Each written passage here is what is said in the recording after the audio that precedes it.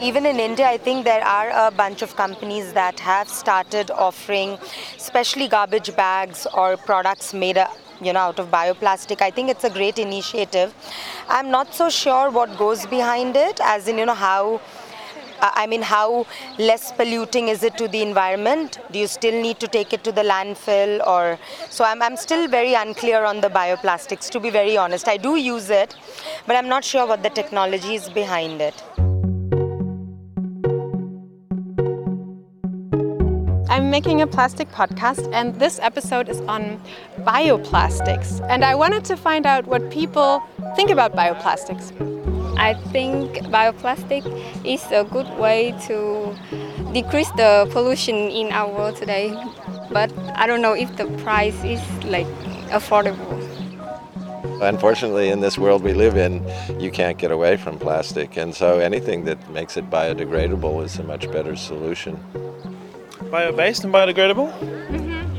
I don't think I know too much of the difference between those. I don't know, I guess I'm still skeptical about biodegradable plastic. Anything that's plastic to me, I'm still thinking this is still nearly impossible. And people also have to do the right things with it. That, to me, I think is the biggest limitation. But, if I have a choice between biodegradable plastic and normal plastic, I'll, still take their word for it and try it out. You're listening to Plastisphere, the podcast on plastic, people, and the planet. I'm your host, Anja Krieger. In this episode, I want to take a closer look at these new materials that seem to be popping up all over the market. Plastics that are advertised as compostable, biodegradable, or made from plants.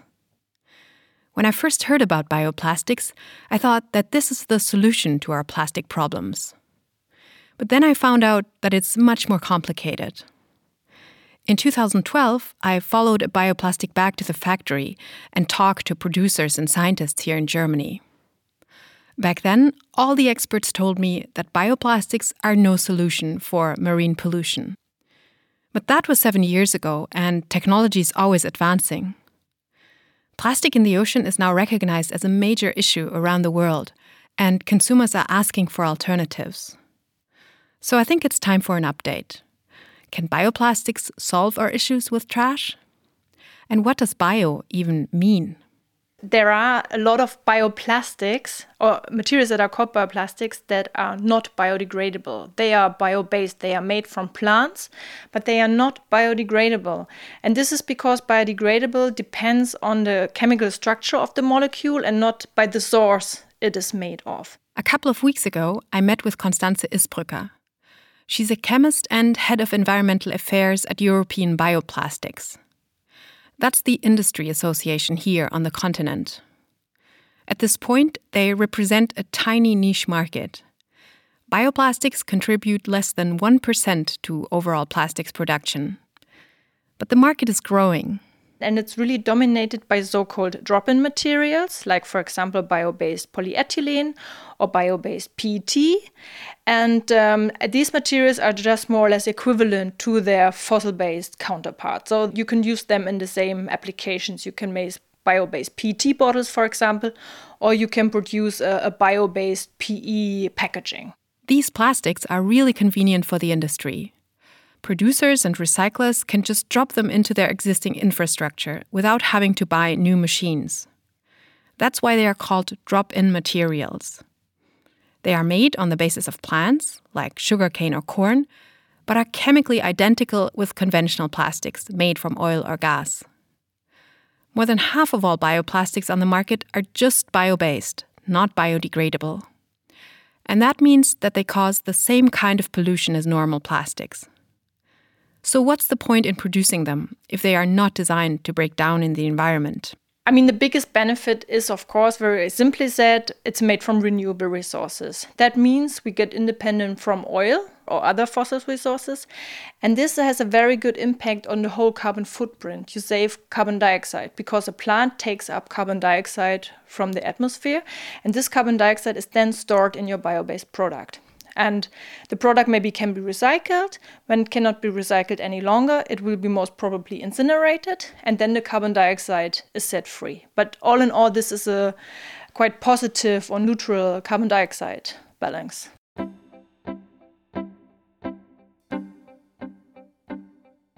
I wondered if people know about the drop-in bioplastics that do not biodegrade. So I went out to the streets of Berlin. Did you know that there are bioplastics that are bio-based, made from natural materials, but they're not biodegradable? Did you know that? No. Didn't know that. And they're chemically identical to conventional plastics, like they're the same, they're PET or PP or PE. Do you know that? No, I didn't know that. Why are they entitled to be named bioplastics then? They are made from a renewable source, and so they save fossil fuels. I see.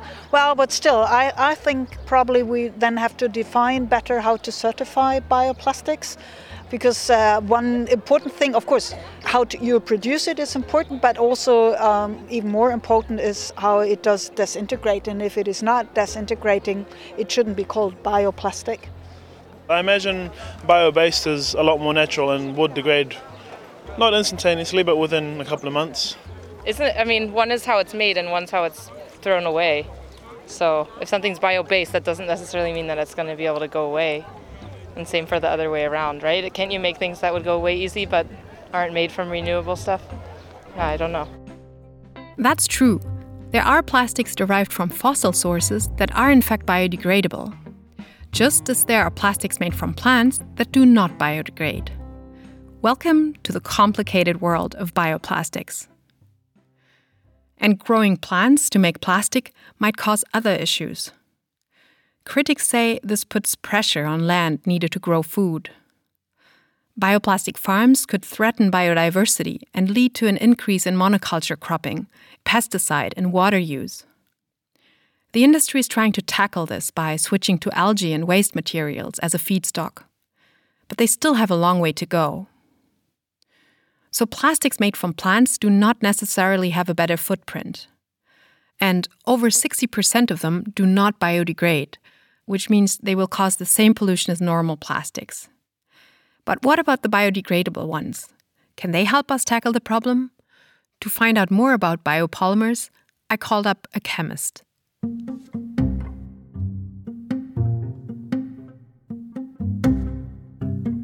I believe biodegradable plastics are a great idea.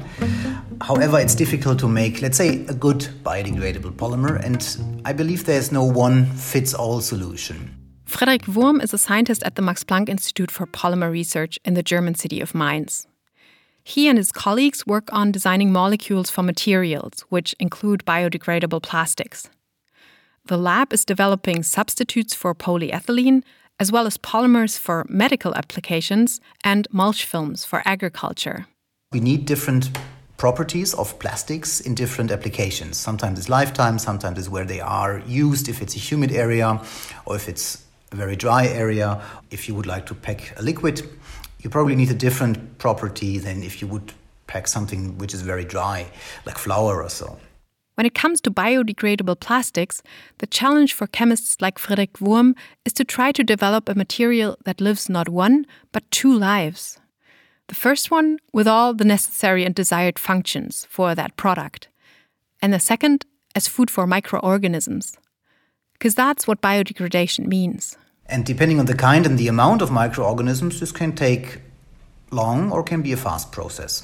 So thinking about seawater, where we have a lot of plastic waste currently, seawater is typically not so warm, so most of the sea is cold. And there are also not so many microorganisms around. That's why many of the classical, what people call biodegradable, they do not degrade in seawaters, or they take ages to degrade. The sun, waves, or marine animals can break up plastics into smaller pieces. But that's not enough for the material to really enter back into the natural cycle. That's just simple degradation, and it will lead to yet more microplastics. For true biodegradation, we need organisms that can attack and completely break down the long molecule chains of the plastic. So making the long chains into shorter chains or into fragments of these chains. And in the end, in the ideal case, they can also use that to build it up into their own organism and grow. Basically food for them. This is the process that we call bioassimilation and in the end mineralization, where the material is really used in processes of the organism. Microbes produce enzymes, and some of them can act like knives and cut biodegradable plastic. But not every microorganism has the right knife for every type of polymer. So we need the right microbe with the right enzyme for the right plastic. If the microbe can break the plastic into small enough chunks, it can ingest them. And then, not unlike what happens when we eat, the microbe can use the food to gain energy and weight. In the process, it produces water, CO2, or methane. Frederik Wurm carries out a series of tests in the lab to see if a plastic biodegrades. He starts by exposing it to harsh acids or bases. If that doesn't work, it's clearly not biodegradable. If it does, he sees if enzymes can do the job. And the final test is typically field testing, that I, for example, bury this in the soil or put this in seawater or put this in a compost or in activated sludge from a sewage plant, and I see if these organisms can degrade the material. What would you expect? What kind of qualities should this plastic have? It should be able to disintegrate very quickly meaning within a year. Well, it should happen immediately, but it all depends on the application. When I hear biodegradable plastic, I expect it's still going to take, a couple of years to degrade. I think normal plastic is 500 years. So when somebody tells me biodegradable, I expect maybe 5-10 years. Still take a long time, but a lot better than what we have now. Even biodegradable plastics can take years to completely break down in the environment, if they do at all. And there's not only one kind, but many different types, which all behave in different ways in different places. You're perfectly justified in being confused. I called up Linda Amaral-Zettler, a microbiologist at the Royal Netherlands Institute for Sea Research. She and her team discovered the plastisphere, the new ecosystems growing on microplastics in the ocean, which also gave name to this podcast. She's also very much involved in the discussion on biodegradable plastics. Linda explained to me how crucial it is to consider the time it takes for a plastic to completely break down. Because everything's biodegradable over thousands of years. At some point, everything's biodegradable, right? But really, we want things that are going to be biodegradable and compostable in a reasonable time frame. And I think that, that is an important caveat, is when people think about how long things take to degrade and biodegrade in the environment, there needs to be a concept of time attached to the sort of definition. Linda is part of a committee that deals with environmentally degradable plastics at ASTM International, the former American Society for Testing and Materials. ASTM is one of the organizations which develop voluntary standards for the industry. To get one of their labels, producers have to show that their plastic fulfills the criteria to biodegrade in a certain setting. Like, for example, in industrial composting, with hot and humid compost heaps. But when it comes to the open environment, especially the ocean, creating a standard gets truly tricky. One of the biggest challenges and discussions that this community is having is whether the standards need to be reflective, completely reflective of the marine environment, or whether it's acceptable to sort of have a standard that tells us something about sort of the optimal scenario, where under warmer temperatures and sunlight and conditions where there's the most sort of favorable conditions for biodegradation, so the complete breakdown of plastic into molecules, simple molecules that organisms can directly use completely, whether it makes sense to just do those under conditions where you can see the complete end product being total use and incorporation or CO2 respiration.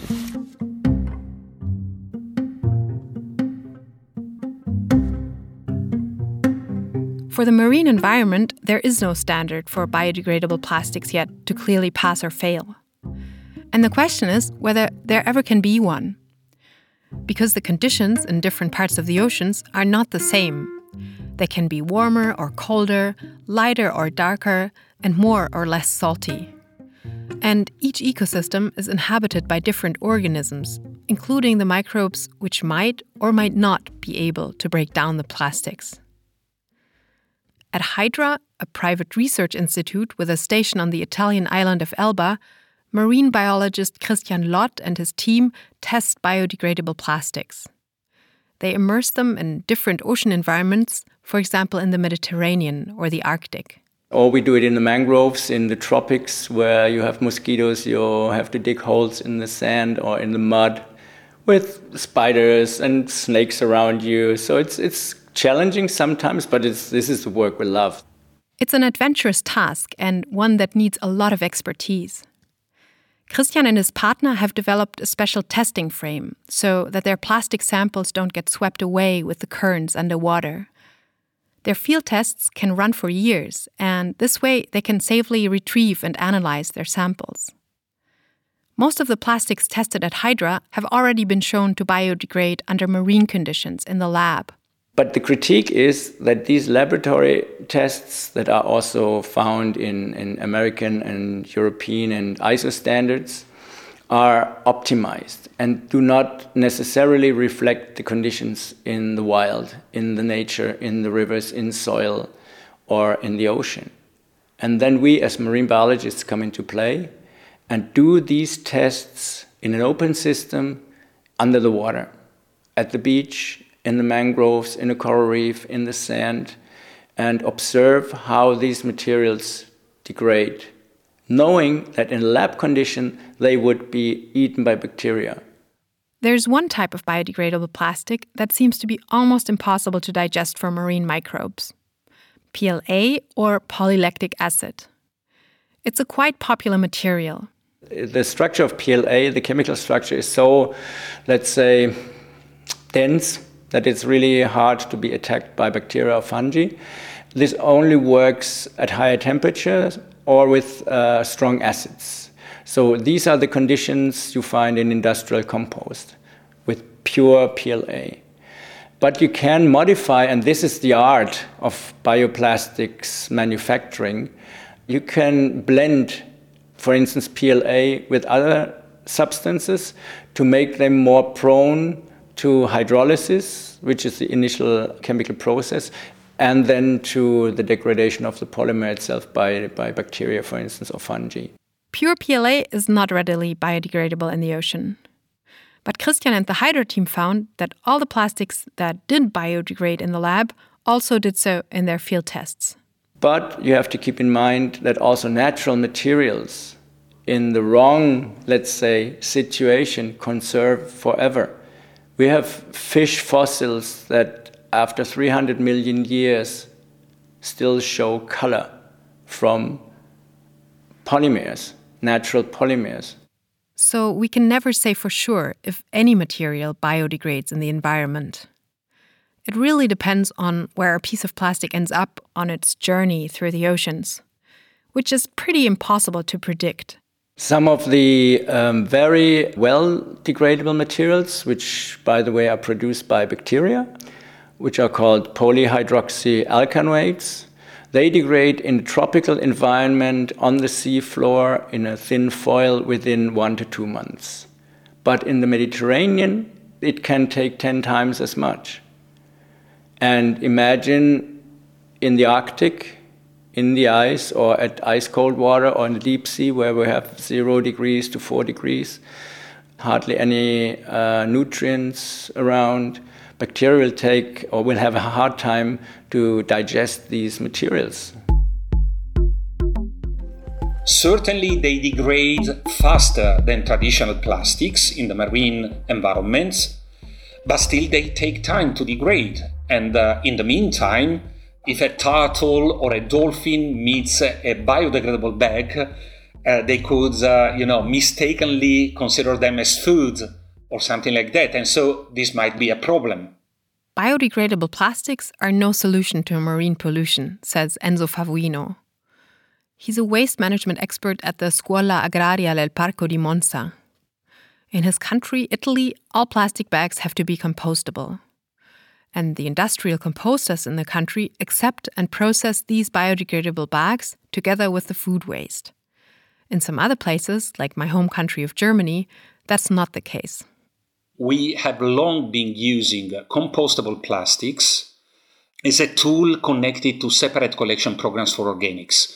In Italy, there is a long tradition of using such compostable plastics in order to maximize the captures of organic waste, which in turn minimizes the percentage of organics inside residual waste, and therefore it helps us optimize the separate collection systems as a whole. Enzo serves as the chair of the Scientific Committee of Zero Waste Europe. He says that it is crucial to collect as much organic waste as possible to reduce the trash that goes to incinerators and landfills. The compostable plastic bags can help with that, Enzo says. They make it more convenient for people to collect their food scraps or garden waste separately. And that means that these organic materials don't end up in the residual trash. With less organics decaying in these bins, waste management operators can come by less often to pick them up. And that in turn motivates people to collect paper, glass, plastic, and metal separately, materials that can then be easily recycled. Another advantage is that less organic waste ends up on landfills and dumps. There, it can produce methane, a powerful greenhouse gas. It's 21 times more powerful than carbon dioxide. And so this is the largest contribution to climate change from the waste management sector. So the separate collection of kitchen and garden waste has two benefits for the environment: more recycling and less greenhouse gases. To this end, Enzo supports the use of compostable plastic bags. It's a closed system. The bags are sent to industrial facilities where they can biodegrade under controlled conditions. And that is very different from composting at home in a garden, which is why Enzo does not support a standard for home compostable plastics. First of all, compostability in home composting systems makes no sense whatsoever, to my opinion, because people doing home composting would not need the compostable bags. Of course, because they just take the food scraps and they put them in the composting heap or in the composting bin in their backyard. But also, it gets the wrong message across because people would be mistakenly led to think that if it composts in the backyard, it would compost also in the countryside, which is utterly wrong, of course.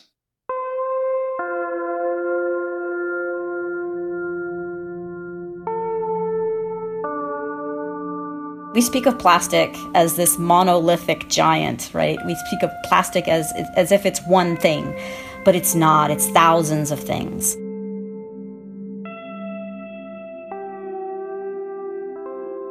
Just as there are many different conventional plastics, there are different biodegradable ones. Different polymers can be mixed together in the products we buy, and what's often added is a whole array of chemicals. These substances can make the plastic soft or durable, transparent or colorful, or they protect it from sunlight or fire. It is the toxic potential of some of these additives and other substances from production that many people worry about. A woman from Vietnam I met on the street told me she expected bioplastics to be different. I expect it will be better for the environment and also contain less toxic ingredients, I believe. In their process, making process wouldn't be that bad for the environment, and also they must be strictly supervised. This would be nice, but new research suggests otherwise. What I can tell from my research is that bioplastics are not necessarily safer than conventional plastics with regard to the toxicity of the chemical mixtures they include. This is Lisa Zimmermann, a PhD student at the Department of Aquatic Ecotoxicology at Goethe University in Frankfurt, Germany. So there might be products which might be better, there might be others which might not necessarily be better with concerns to the toxicity of the chemicals they include. But we can't say, okay, overall, the chemical toxicity of bioplastics is less than of conventional plastics. Lisa was at a conference in Helsinki when we Skyped. She had just presented first results from her experiments with chemical mixtures she extracted from bio-based and biodegradable plastics. One organism she worked with was a bioluminescent bacterium, which can glow. And if something interferes with the metabolic activity of this bacteria, the luminescence decreases. And the more the luminescence decreases, the higher something seems to interfere with the metabolism of this organism. So that's a measurement for what we call baseline toxicity. And what I saw, for example, in this assay, that it was around 2/3 of all the plastics products, bioplastic products I tested, they inhibited these bioluminescence. So they somehow seem to interfere with the metabolism of this organism.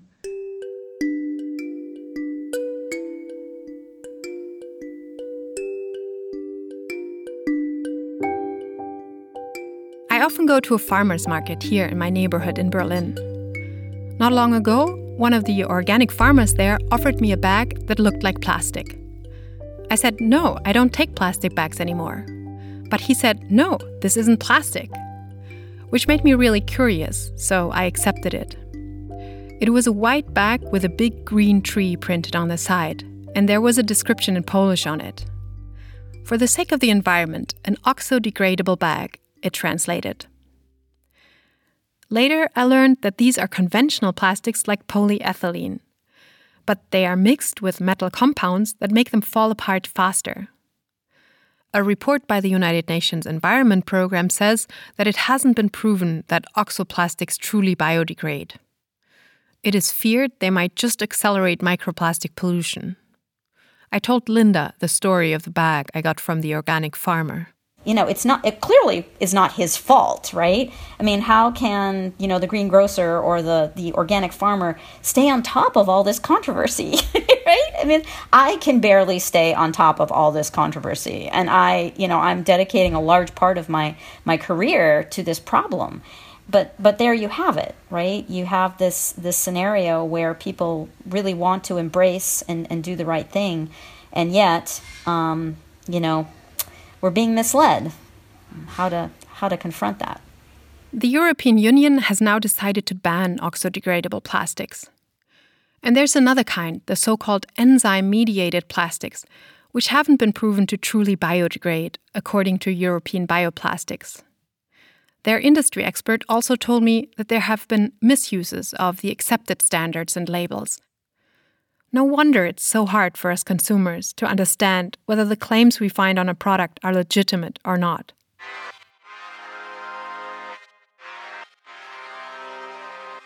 Three years ago, Imogen Napper, a PhD student at the University of Plymouth in the UK, collected bags in the stores that were touted as degradable or even planet safe.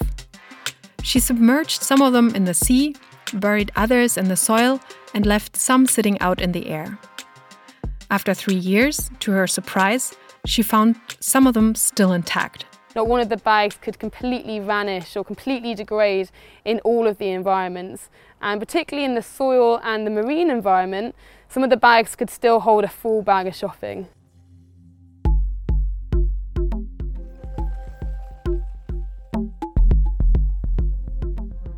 During my research for this podcast, I came to believe that bioplastics might just be the most confusing material humans have ever invented. Even some of the experts told me they struggle. So let me try to wrap this up. Bioplastics occupy a tiny market. Only 2 million tons are produced each year, compared with hundreds of millions of tons of conventional plastics. And half of the bioplastics are just bio-based, not biodegradable. Whether the other half can really biodegrade depends on the type and mixture of plastic, the environment it ends up in, and the microbes that are present there. Because they are the ones who do all the work. There are no globally accepted standards yet to make sure bioplastics can degrade in soil or the oceans, and some say it's better that way. Because in the open environment, the materials we have today are no solution to plastic pollution. Could this change with new technology? I asked Frederik Wurm, the chemist. So there are at least academic approaches for that. So being a chemist, a synthetic chemist, you can build in many molecular triggers. For example, when you have a certain wavelength of light or maybe electricity, magnetism, there are many stimuli that you can install into a synthetic polymer chain. When you switch this stimulus on, it will degrade. But this is It sounds fancy, it is fancy, and it's expensive. Unfortunately, it's not only an issue of cost. Building molecular triggers into every material for every environment seems to be an almost impossible task. And plastic is a traveler, so we can never know where it might end up. I do not think it makes sense to make marine biodegradable packaging. And even if you do so, you should not label it as a marine biodegradable packaging, because for consumers that would mean, I can just throw it away. It would give the wrong message. And that leaves us with the good old low-tech solutions to plastic pollution. By just reducing the amounts of packaging that we have and the types of different packaging that we have in our supermarkets, we can do a lot without developing novel materials. Just reducing it and see what is not necessary. The bioplastics we have today might offer benefits for some applications, but they are not going to magically disappear when we are done with them. The most environmentally friendly plastic of all is still the one that we don't use.